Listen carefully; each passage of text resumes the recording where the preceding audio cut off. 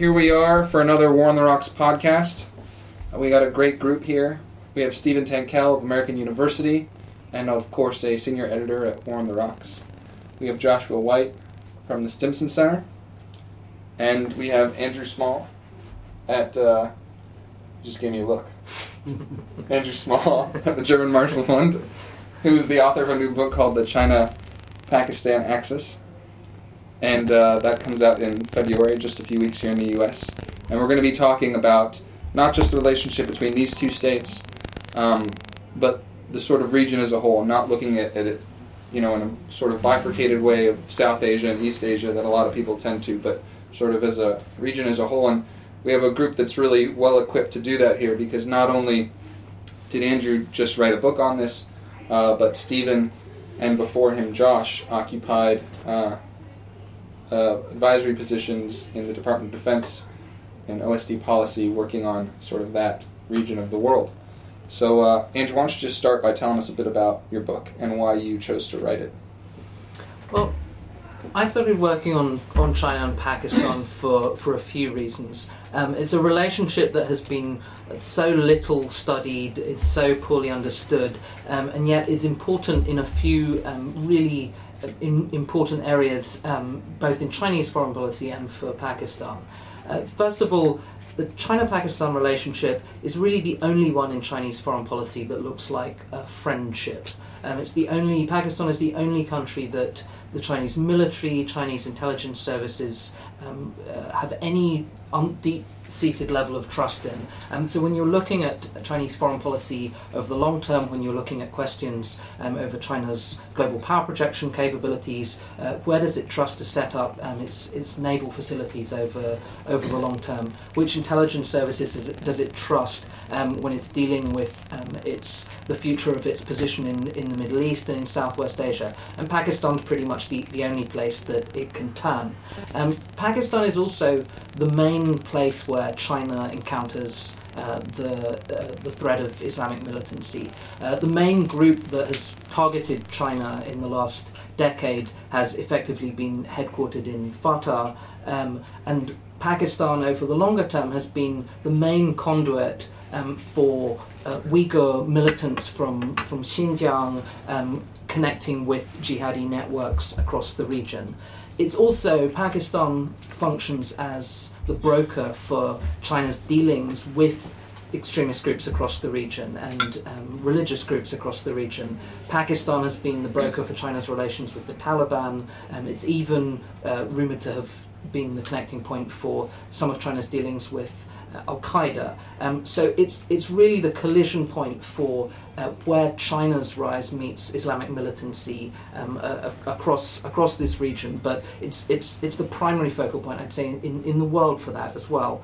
And the other question that I think is interesting to explore on this is the question of China's leverage over Pakistan. China's one of the only countries that really has weight on a set of questions in Pakistan that can put in requests to the Pakistanis to take action on certain things that they wouldn't otherwise be willing to do. So when you're looking out from the US perspective, and you're looking at additional sources of influence over Pakistan, particularly when it comes to questions of Afghanistan post-2014, China's one of the only additional sources of leverage that can be brought to bear there. Historically, it has, of course, been a useful conduit when there's been a risk of war in South Asia. China's been an important channel for influencing Pakistan, whether it's Kargil or indeed any of the crises that have taken off in the region. But the big question now is looking out post-2014.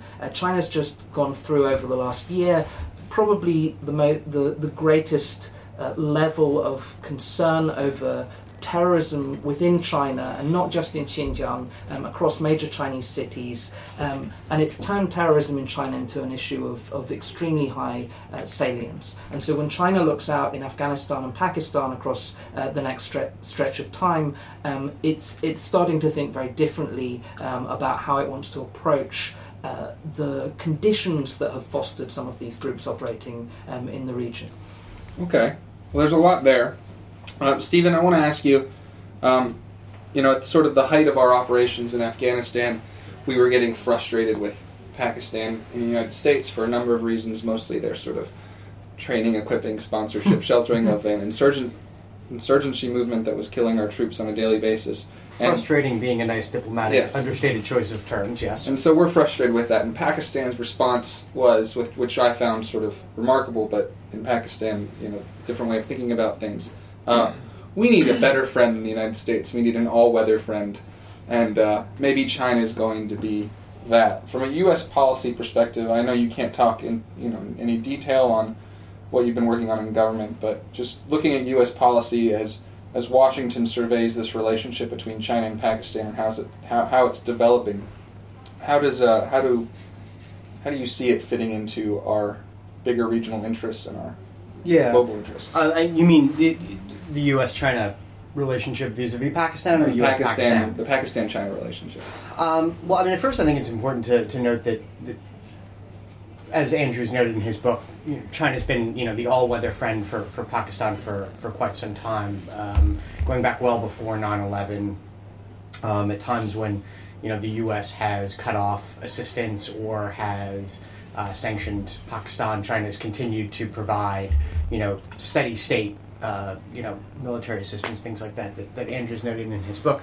But you're certainly right that Pakistan tried to play that China's our all-weather card, and I think that's very much what Pakistan was doing, was at times when the U.S. was becoming frustrated or was voicing its frustrations to try to get policymakers spun up by pointing to China and embracing them more closely. And I always thought from a policy perspective, our best response was probably to say, sure, okay, go ahead. Go to China. You're not going to get nearly as much in economic assistance from them as you are from us. You're not going to get nearly as much in military assistance as you are from us. You're certainly not going to get F-16s, although it's questionable whether we should really be giving Pakistan F-16s.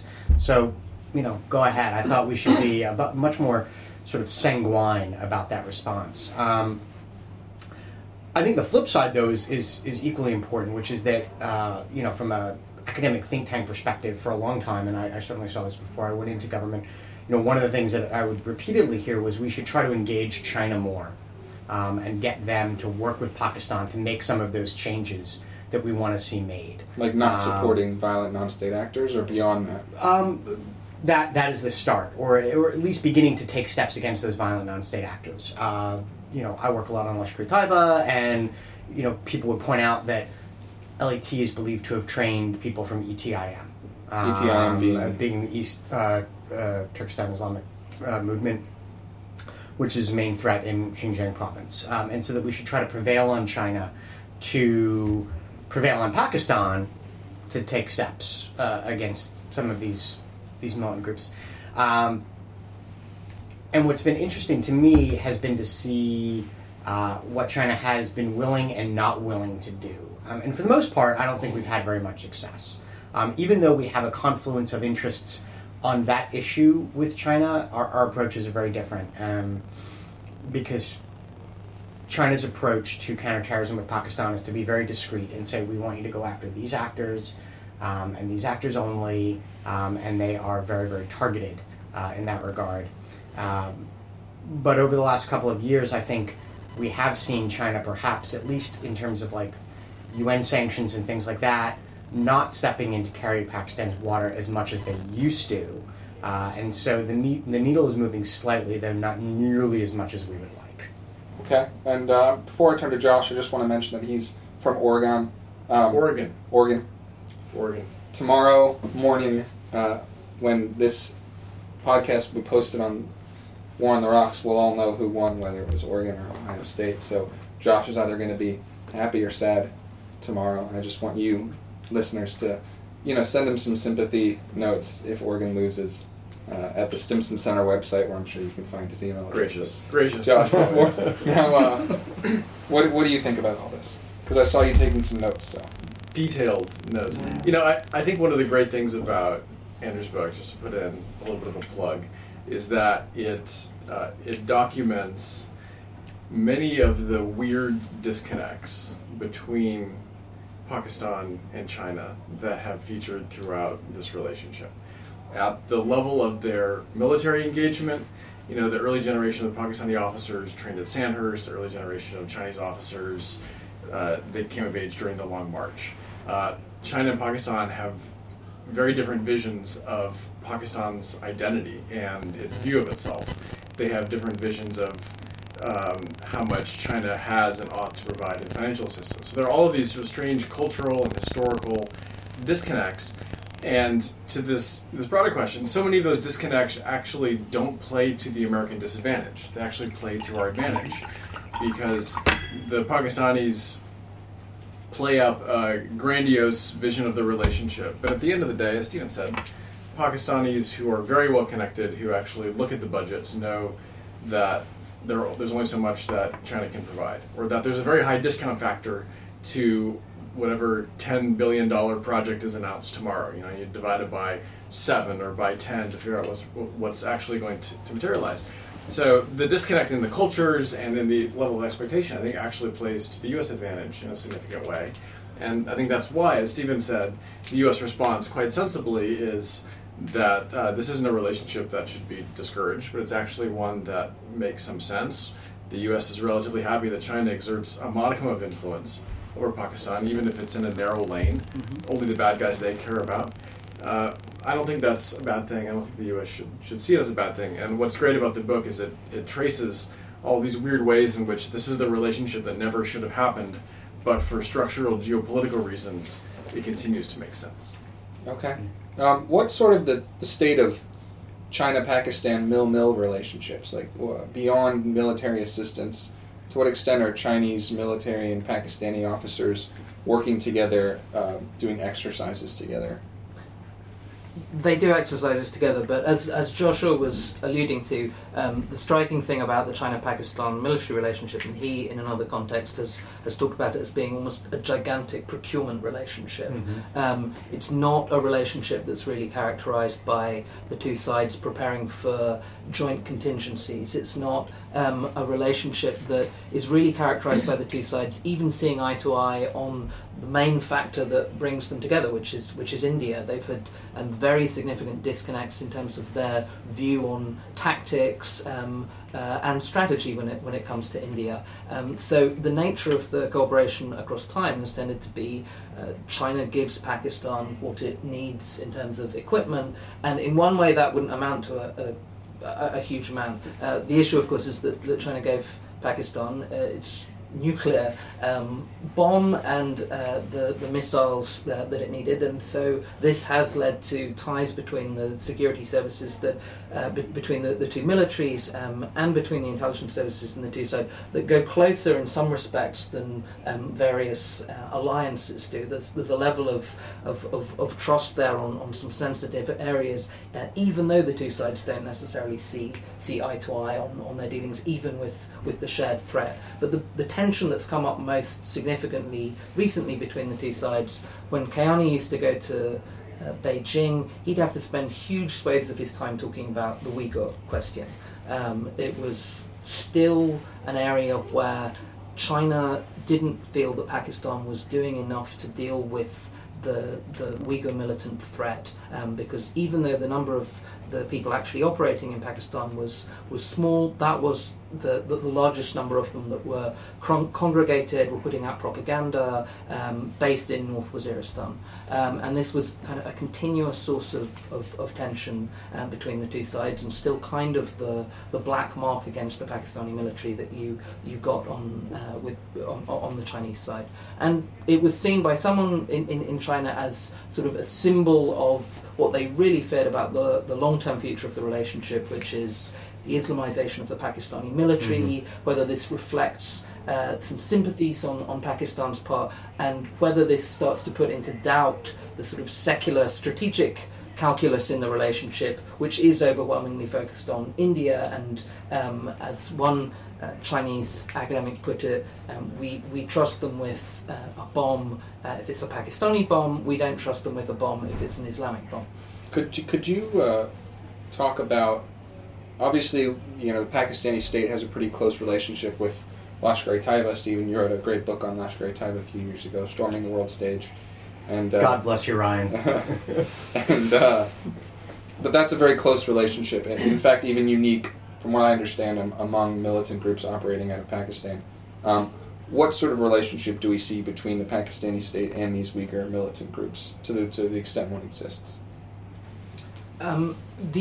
This is a point of some sensitivity between the two sides. It's implausible that the Pakistani military is giving significant levels of support to these groups. Effectively, the Uyghur militant groups are a subset of the IMU, and you can make the case that they in turn are a subset of the TTP. The Pakistani military have... IMU being Islamic Movement of Uzbekistan, and Uzbekistan. TTP, popularly known as the Pakistani Taliban.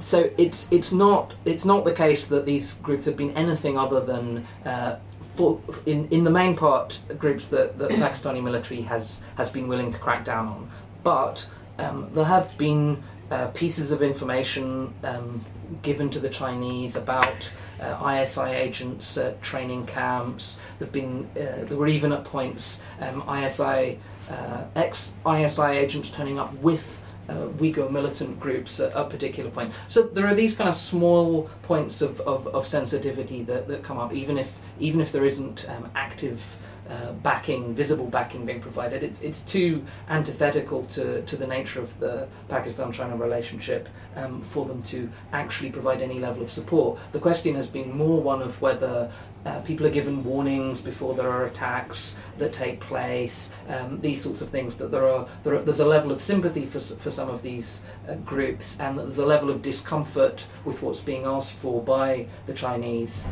when some of these pressures are exerted to take action against these groups. Great. Josh? Yeah, I mean, so the weird thing is that if you were to spend a lot of time reading through Pakistani military journals, which a note to all of you listening at home, this is, don't try this at home. Don't do that. It's very painful. But if you were to do that, it's actually striking how infrequently these groups come up, or anything related to sort of the Uyghurs come up at all. And there are all kinds of groups they talk about, there are all kinds of issues related to China that they talk about. But this is obviously not a top-line concern for strategic thinkers in Pakistan. And given the importance of the relationship, that's a little bit strange. But I think, something you also... But is that just, sorry to interrupt, Yeah. is that just because the sort of topic to discuss openly among the Pakistani officer corps is sort of a taboo topic to discuss openly? Well, I'm not sure. I mean, there are references to Chechens. Pakistanis are so concerned about Chechen militants in the tribal areas. There are probably like 7 Chechens in the tribal areas.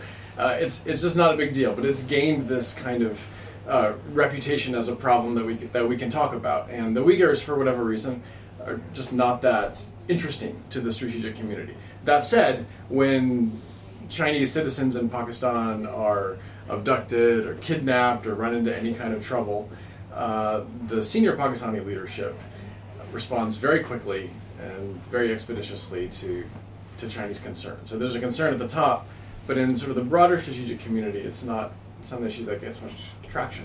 Stephen? Yeah, I mean, I was just going to make a couple follow-up points on Andrew's point and also on Josh's.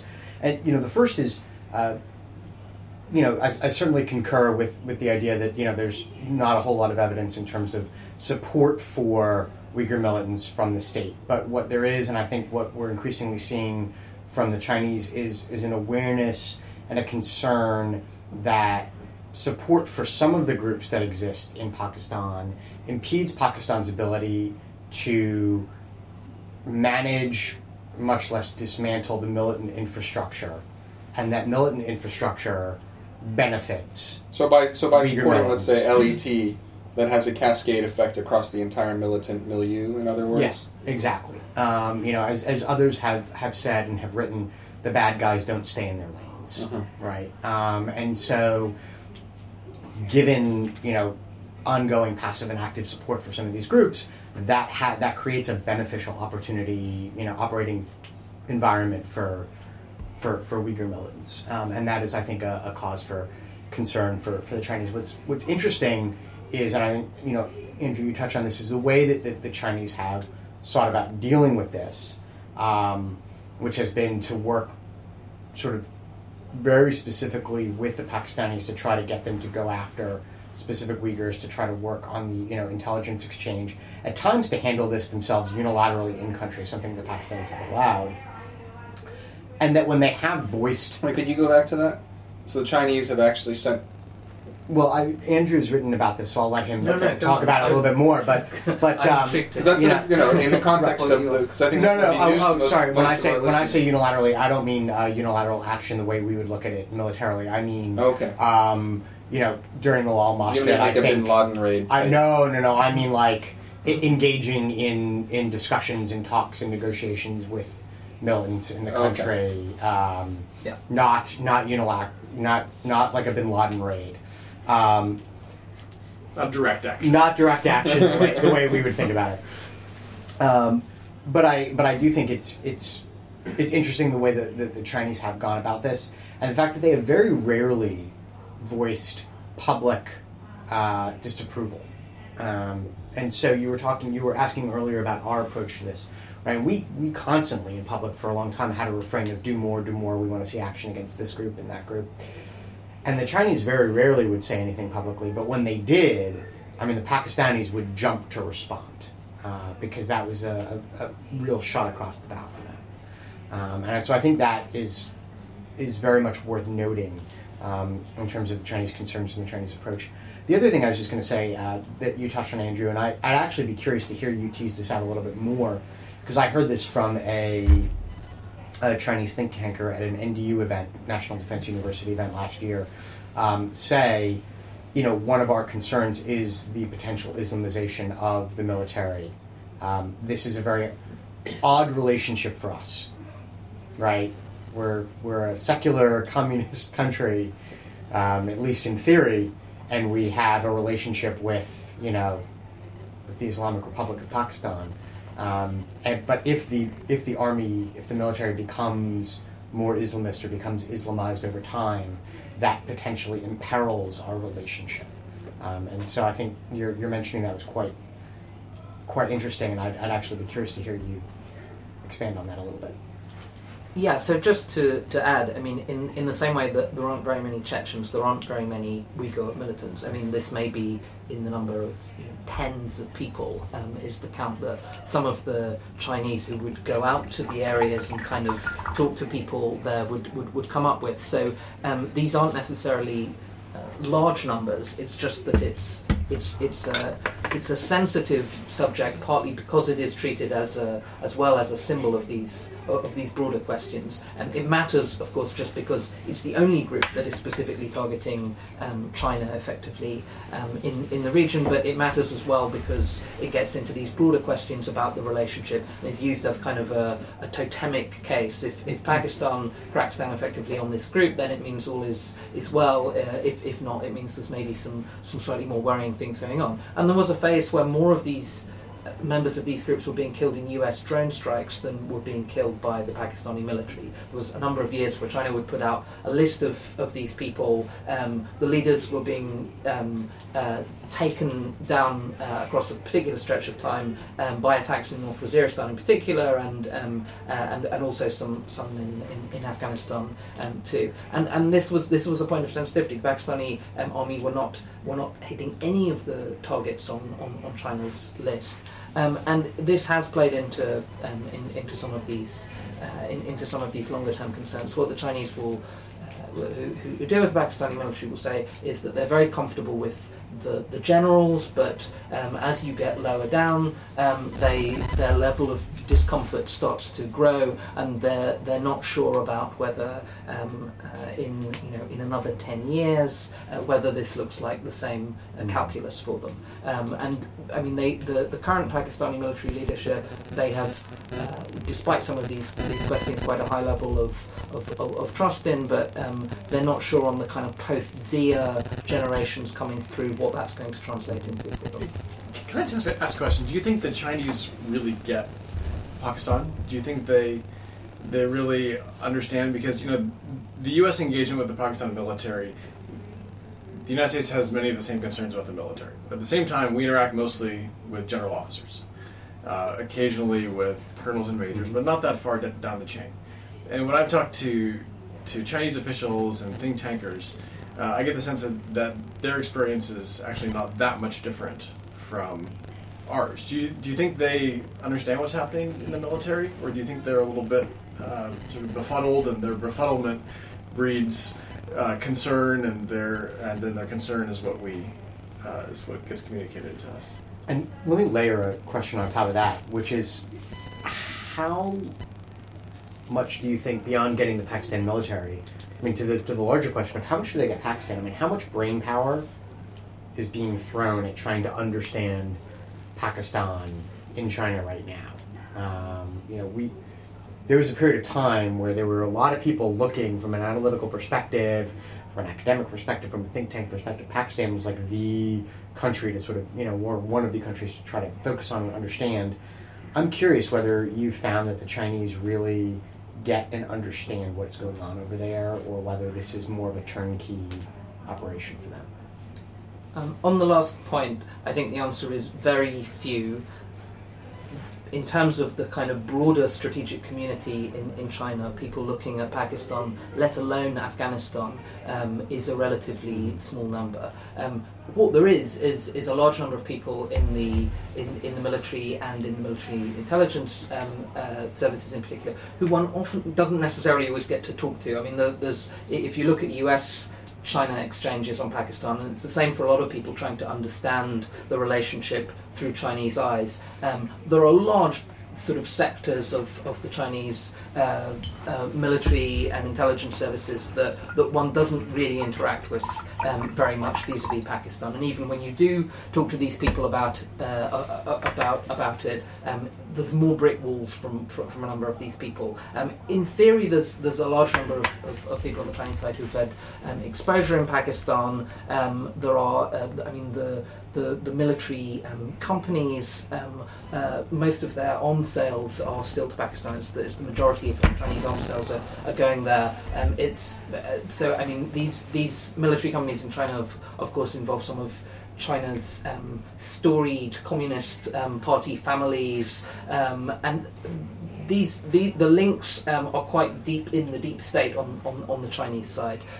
Understanding how much that group gets Pakistan is harder than in a number of other areas of. Than in a number of other areas of Chinese foreign policy. This is still a relatively protected relationship.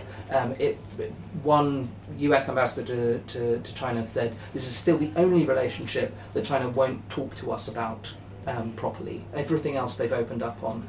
Still, you have to be a little bit humble about how much you can really penetrate into their understanding, into China's take on the Pakistan relationship. I'd like to pivot. It's a joke. I'd like to pivot a little bit to some broader issues. First, I'd like to talk about China and Afghanistan. Then I'd also, which we just touched on briefly, and then I'd like to turn to India and talk about their look east. What is China? What are China's interests in Afghanistan? We've heard some whispers about them being involved, or at least exploring the Taliban's seriousness about some sort of negotiations process, which I'm pretty skeptical about in terms of the Taliban's interests in any negotiations process. What's the nature of China's interest? Why does China? Obviously, China borders on Afghanistan, but not on a particularly restive part of it, and nothing that it couldn't contain otherwise. What are China's interests in Afghanistan? Andrew, why don't we kick off with you, and then we'll move around the room. We'll skip we actually have a mystery guest here, also from the UK, who can't talk, apparently. But is wearing Air Jordans. Yeah, he is wearing, that's true, I didn't notice that. You're wearing Air Jordans. I didn't even know they still made those. Yeah. How long ago did you buy them? Can you give us a hand signal? 2 years ago? All right. Anyway. Two score years ago. 2 score years ago. Were they made in China? Can we connect this to yeah. So Andrew. So as you noted in your introduction, the border element is almost a non-thing. So they were made in China, we just verified. Go on, Andrew. It's the one it's the one country that China borders on where effectively there is no border infrastructure. Every time the Afghans ask them to try to open it up and provide some connection, the Chinese don't want to do it. It's the closest thing to not really being a neighbour of China's neighbours. China's interest there has been minimal, except when there's been either a sense of geopolitical threat, as there was with the Soviet Union in the past, and to a certain extent with the US presence, where there were fears about encirclement, or where there's been a perceived threat from militant groups setting up operations there, as there was in the late 90s under the Taliban, and primarily that's their concern now, that the post-2014 environment is going to again lead to a situation like in the 90s when Uyghur militant groups, ETIM, were able to set up the most sort of substantial safe haven space that they have ever been able to have in the country. So China's there are, of course, in theory, a set of economic interests as well. China has mineral investments there, but really, I think these can be overemphasized. I think there's a kind of take it or leave it quality that exists for most of those investments. If the INAC copper mine never comes through, I don't really think China cares a great deal about that, nor their oil investments, particularly in the north. They're still primarily focused on Afghanistan through a security lens. And in the post-2014 environment, they have relatively simple concerns, which are a stable environment in the country and no safe havens. And it's not actually a hugely complex set of calculations that they have beyond that. Stephen? Yeah, I mean, I would agree with what Andrew said, and I'm struck. You know, I tend to think sometimes that China, from an economic perspective, China is very important for Afghanistan and for Pakistan and for those parts of South and Central Asia. Those parts of South and Central Asia are far less important for China economically, right? So there's a real disconnect there. From a security perspective, one of the things that I've been curious about is given the new agreement to pursue CT cooperation with Kabul, whether that will look very similar to the type of CT cooperation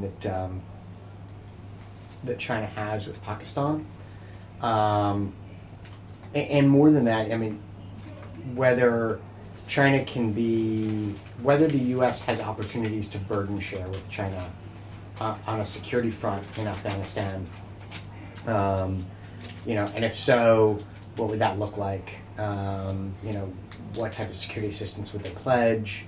Would what they're doing be interoperable with what we're doing?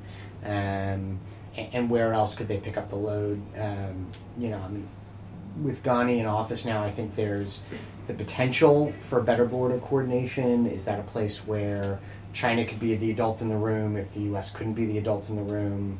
I know that is a pejorative way to put it. I'm fine with being pejorative. And I think those are all open questions. It's just unclear to me really what China's prepared to commit right now, from that perspective in Afghanistan.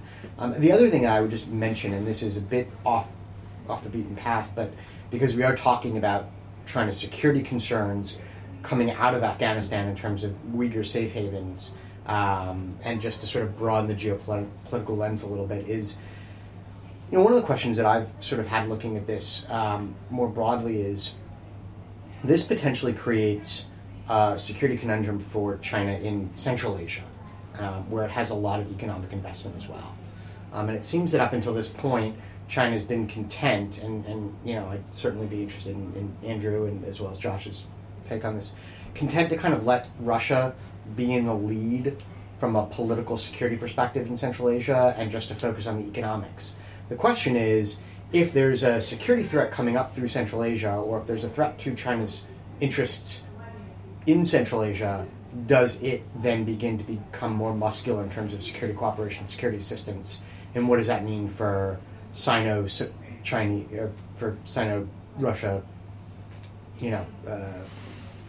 relations? So those to me are all open questions in terms of the the security space with regard to Afghanistan. I do want us to try to return to those issues, but I'd like to turn to India. Before I do that, War on the Rocks tradition, we have to go around the room and discuss what we're drinking. Andrew, what are you having? This is Tempranillo. Okay. Very good. How is it? It's excellent. Great. And we always have a great time here at the Jefferson Hotel's Quill Bar. They've always been great hosts.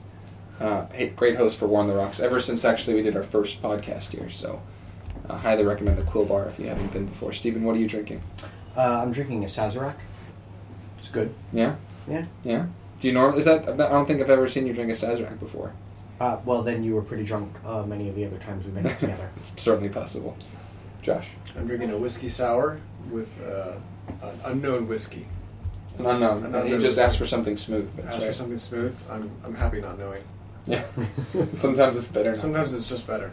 And I'm drinking a nice Sangiovese. I've put aside the brown liquor for tonight's podcast. So anyway, India. There isn't... I wouldn't call it a reorientation in India's foreign policy, but maybe a reorientation in focus under Modi. A lot more engagement with Asia. Is that fair to say? I would say there is a reorientation under Modi. It's a reorientation in the Indian government for the first time in a long time, expressing a comfort in engaging with trade powers like the United States without feeling like their foreign policy has to be zero-sum. Under the last Indian government, there was very much this sense in New Delhi that, well, if we engage with the United States, that means that accrues to, that could create a problem with us, with Russia, or with China, or any other country. This is a much more confident government. So I think you see that in their engagement with the United States, but also they're really trying to put some substance behind what's been called the Look East policy, which has been something that's been on the books for a long time, that's been talked about for a long time, about which India has done very little. Now, they've actually thought that they've done something about it, but if you my friends who have wandered around Burma and Thailand and other places will say that the actual substance of this policy hasn't been realized in Southeast Asia thus far. So they're putting a lot of energy into trying to engage with Southeast Asia. We see this with their relationship with Vietnam, with Singapore, certainly with Japan, with Australia. And there's a lot more energy there. So I would say it's different. And the United States is seeing India in somewhat of a different way, not because our strategic vision has changed, but because there's actually energy in India to do something. Is that a good thing from a Washington perspective? And when you say you're engaging with these countries, what is the substance of these engagements? What is the substance of India's diplomatic activity? It's a good thing. The underlying premise of U.S. policy toward India is that India's rise is going to be good for us, regardless of whether this looks like a formal alliance structure or a partnership. Whatever we call it, a strong India is going to be good for the United States. And we're happy to see India engage east with Burma. And I think some of the smarter things the U.S. is doing here is trying to build connectivity and trying to facilitate where we can the actual substance of India engaging east with Southeast Asia and with, in the security space with Vietnam and with Japan and others. Even if that means that Pakistan feels a little bit left out. I mean, Pakistanis often come to me and say, hey, are we part of the rebalance? I say, I regret to inform you, you are not part of the rebalance. It's a very important relationship. We care very much about Pakistan. It's going to be important for the future, but you did not quite make the cut for the rebalance. And so, to the extent that the U.S. is trying to shift resources to Asia, I think we include India as part of that shift. And most Americans are delighted to see India actually engaging with Australia in a more substantive way, with Japan and these other countries. Not because it's a containment strategy for China, but because it gives Southeast Asian countries a number of options for engaging in military exercises, economic engagement, infrastructure, that I think will redound to our advantage. Stephen?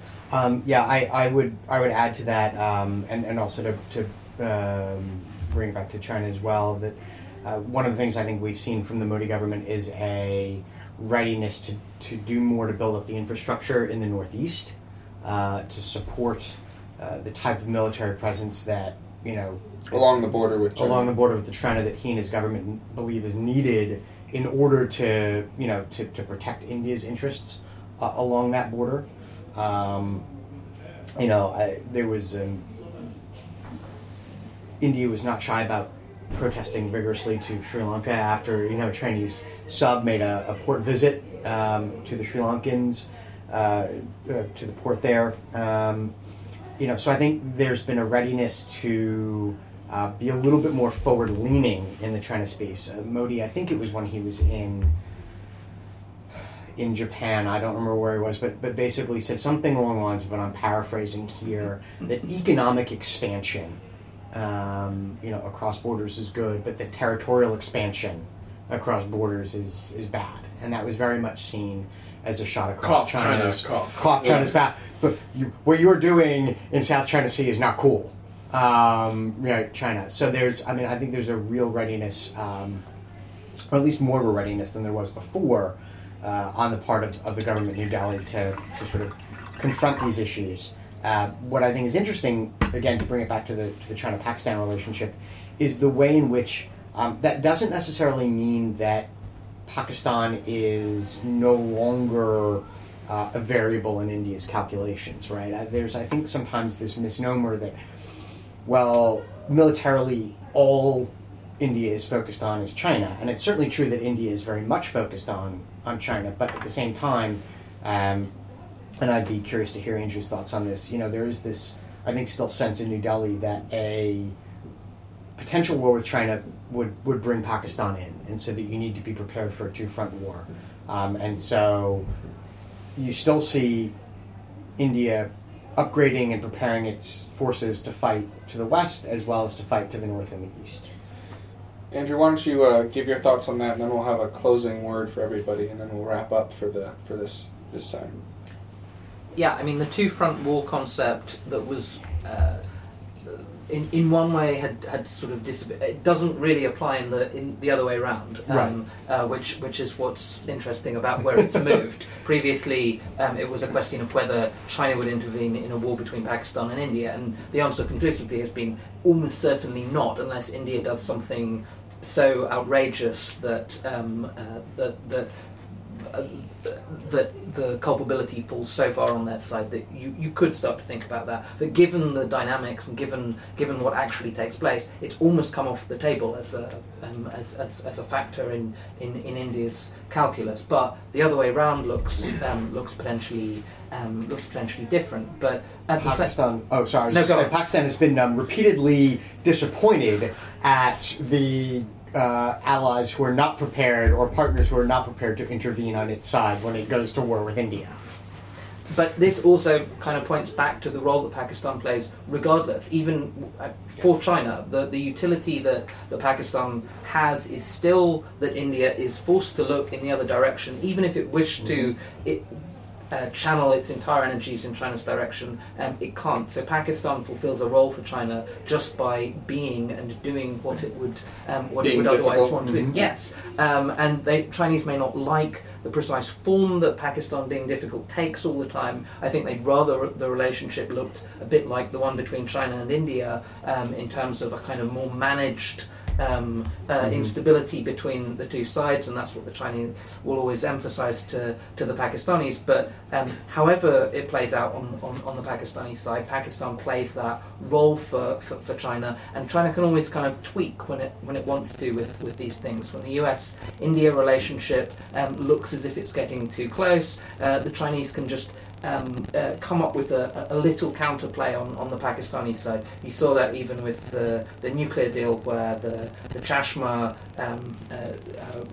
power reactors that were given to the Pakistanis were clearly a political counterplay. And there's a number of these areas where China can still use the Pakistan relationship to tweak India when look east turns too much into act east. All right, 30 seconds, last 30 seconds for everybody. Stephen, you first. I think... you just Andrew, up like 7 I seconds. just took up like 7 seconds putting my drink down right there. To me, one of the fundamental questions, and Andrew hit on it in terms of the India as the thing that brings China and Pakistan together, is at what point, and it's unclear if this will ever happen, but at what point does the geopolitical concern get superseded by the internal security concern that China has in terms of the Uyghur question, and at what point does internal security trump geopolitics for China? Will that happen, and how will China handle that with Pakistan? Could that fundamentally change the relationship? Josh? So one of the many reasons you should buy Andrew's book is because it highlights again and again the fundamentally pragmatic nature of the Chinese relationship with Pakistan. And I think even though the Pakistanis wouldn't want to hear this, in many ways there are analogs to China's relationship with North Korea. You have They definitely don't want to hear that. They don't want to hear that. But there is a state that is seen by the outside world as a problematic state, but that presents some utility to Chinese foreign policy in the neighborhood. They want it to survive but not implode. And it also you should write that article for us. And it also presents, some domestic issues right across the borders. Mm. And I think there we've also seen the shift in China's policies slowly over time to be more pragmatic and to put pressure where they can. And we're seeing the same thing in Pakistan and now Afghanistan. And I think the book traces this very well, and the sort of the pattern of learning by the Chinese to recognizing what they can get from Pakistan and what they can't. And so for that reason alone, this should be on your bookshelf. 30 seconds for our mystery guest. We got to give you full 30 seconds. All right, Andrew. To try and pull those two kind of closing points together, actually, when China looks east, it's largely an environment of strategic competition with the United States that's intensifying. When China looks west, increasingly it's an area in which US and Chinese interests are becoming more consonant. Afghanistan is the focal point for it, but even Pakistan, the two sides have come closer together in their thinking. It's still a special relationship, it's still a protected relationship in all sorts of respects for China, but it's an area where as it has in the past in the US-China relationship, Pakistan has kind of been a bridge for the two sides, and the region as a whole has had this sort of interesting role as a bridge for the US-China relationship. And actually, I wouldn't go as far as the North Korea example, but there are concerns on a significant scale about what happens in Pakistan on China's part, and even the most sort of sensitive areas of the worst case scenarios in Pakistan are the sorts of things that China is now talking to the US about in a way that it wasn't willing to a few years ago. Great. Well, thanks, gentlemen, for joining us for another War on the Rocks podcast, and I hope to have you all on it again. And thank you for listening.